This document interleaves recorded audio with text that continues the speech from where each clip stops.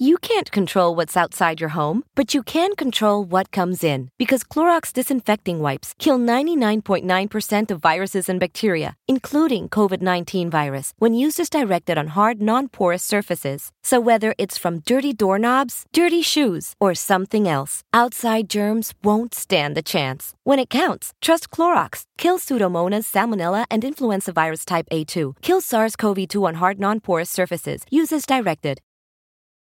Today, we're launching what I think is perhaps the most important work of my life. Let me unpack and explain it. This is Sean King, and you are listening to The Breakdown. The Breakdown. The Breakdown.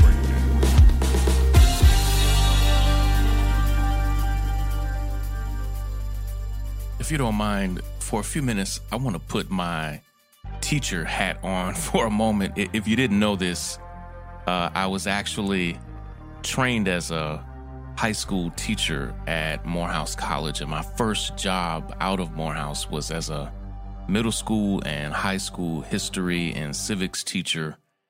And that teacher part of me has never left, and part of why I even have this podcast is to be able to unpack and explain and illuminate lessons and concepts and ideas and systems and structures that sometimes are super, super complicated, but my goal is to be able to break them down. That's why we call it The Breakdown, because my goal is to be able to break them down in a way that anybody understands it, from children who listen to this podcast every day all over the country, and shout out to parents and children and teachers who play the podcast for their students.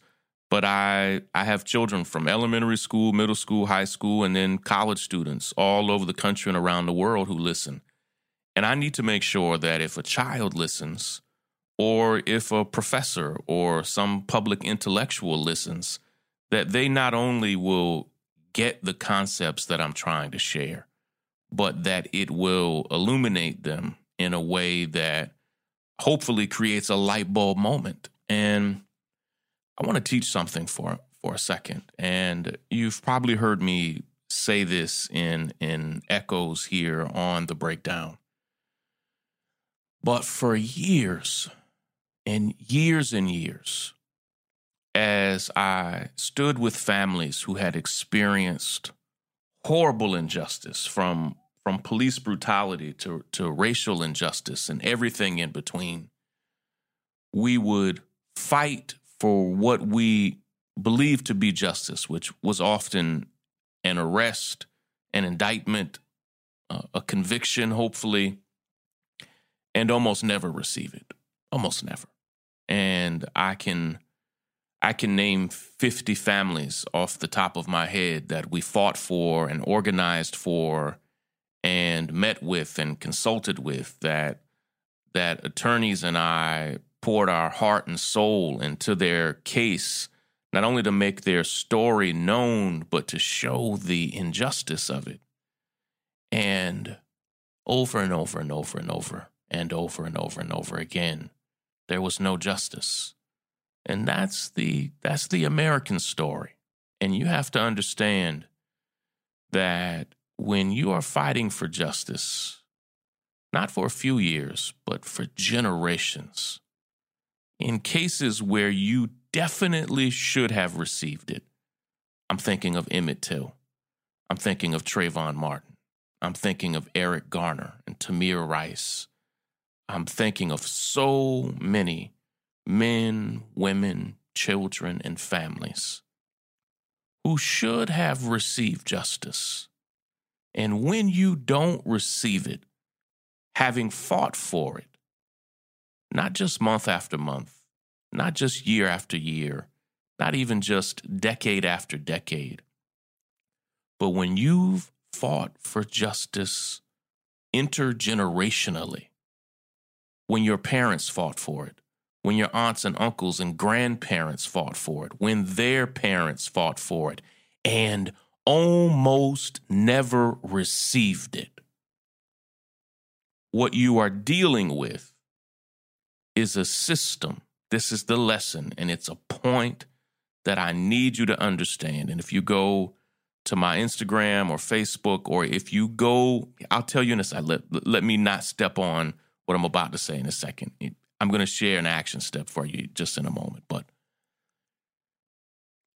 if you fight for justice for generations and keep being denied that justice, what that is telling you, what it is teaching you, is not that that system is broken. A broken system means it was well-designed, well-intentioned, well-built, and has, for various reasons, deviated from its original intent. That's not what we have in the United States of America. That's not what the family of Mike Brown, the family of John Crawford or Tamir Rice, not what the family of Ezell Ford, that's not what the family of Sandra Bland or Freddie Gray or Alton Sterling. It's not what the family of Terrence Crutcher or Philando Castile dealt with. They weren't dealing with a system that was a great system that's just broken. No. That's not what they're confronting. They are confronting a system. And this is an altogether different monster. They are confronting a system that's actually functioning exactly the way it was designed, imagined, conceived, built, created,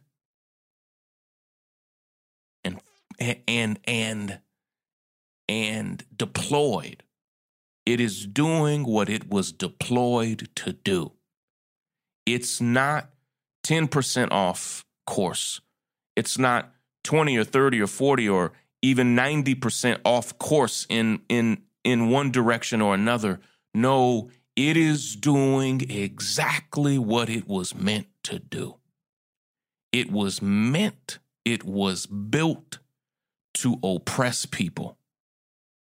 And not just anybody. It was primarily built to oppress African Americans. As it has grown and expanded, it has increased its scope to also oppressing Latinos, to oppressing Indigenous Americans, to oppressing many marginalized groups. But it was designed and built to oppress African Americans in every way imaginable. Not just from Emmett Till to today, but for generations before that, through lynching, through Jim Crow, of course, through slavery. And so when we create change, when we make change, and change doesn't just happen, you have to craft it. You have to forge it. You have to build it. You have to fight for it.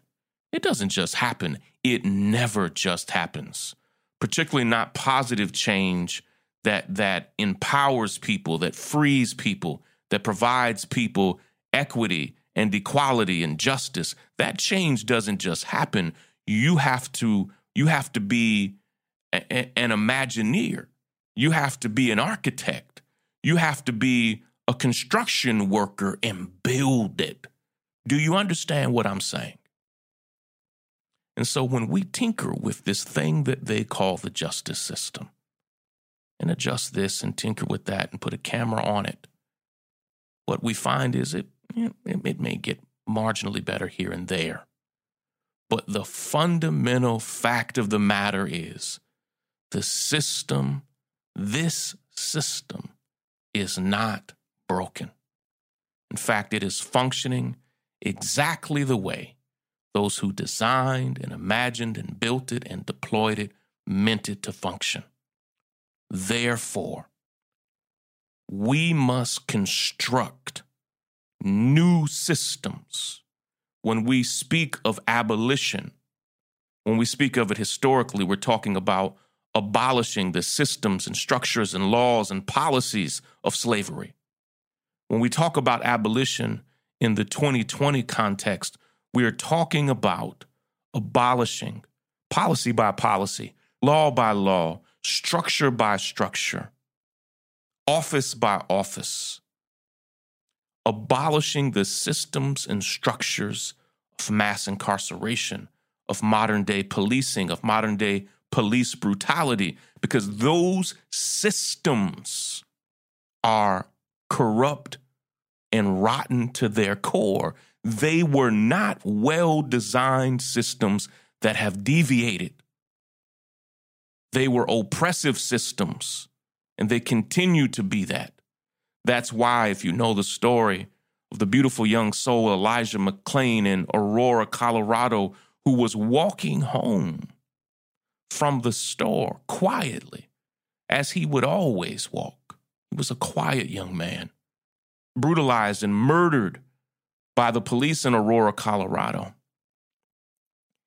And as people protested his murder this week and played violins, as Elijah McClain would often do, the Aurora police, began brutalizing the violinist, the protesters, the demonstrators who were grieving the death of this young man.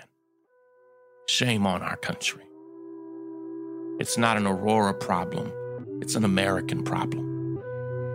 Which takes me to our action step for today.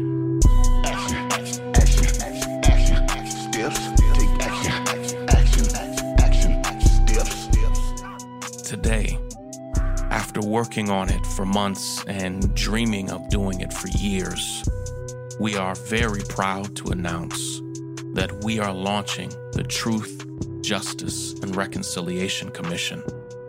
And we are building it first in 3 pilot cities.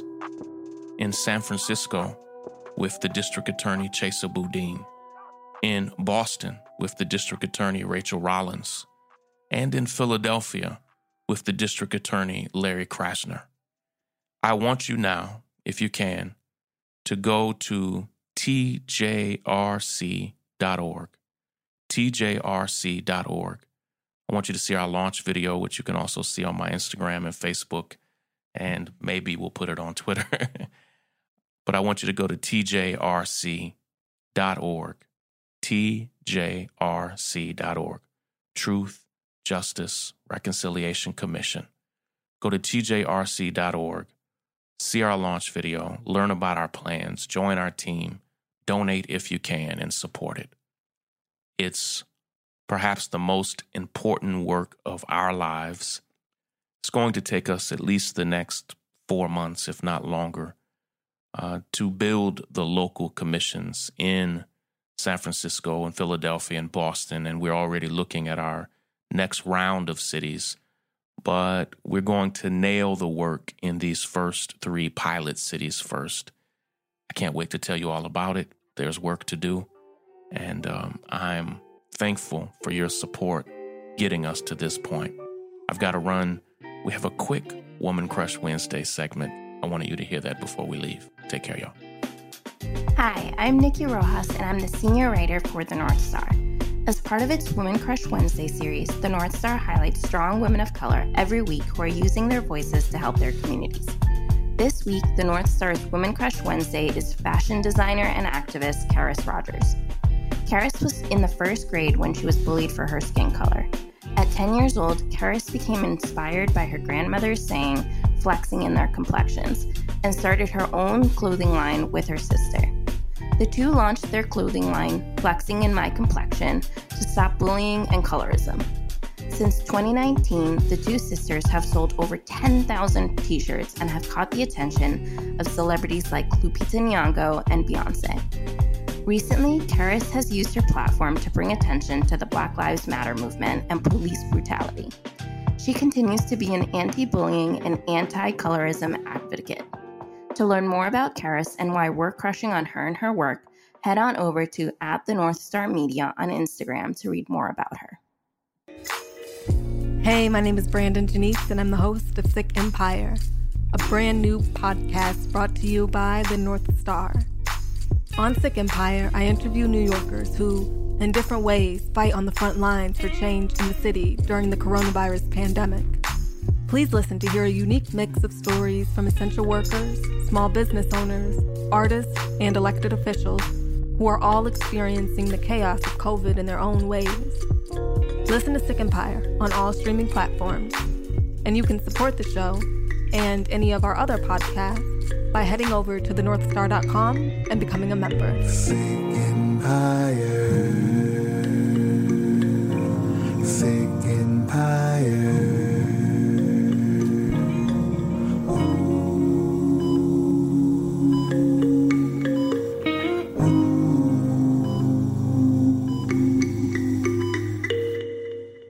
Break it down. The breakdown. The breakdown.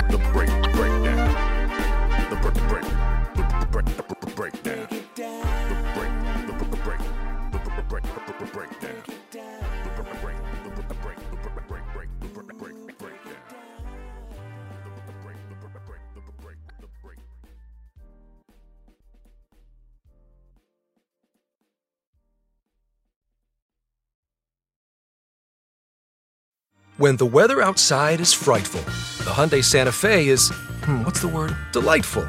Because it's got available H-Track all-wheel drive to make being out together better.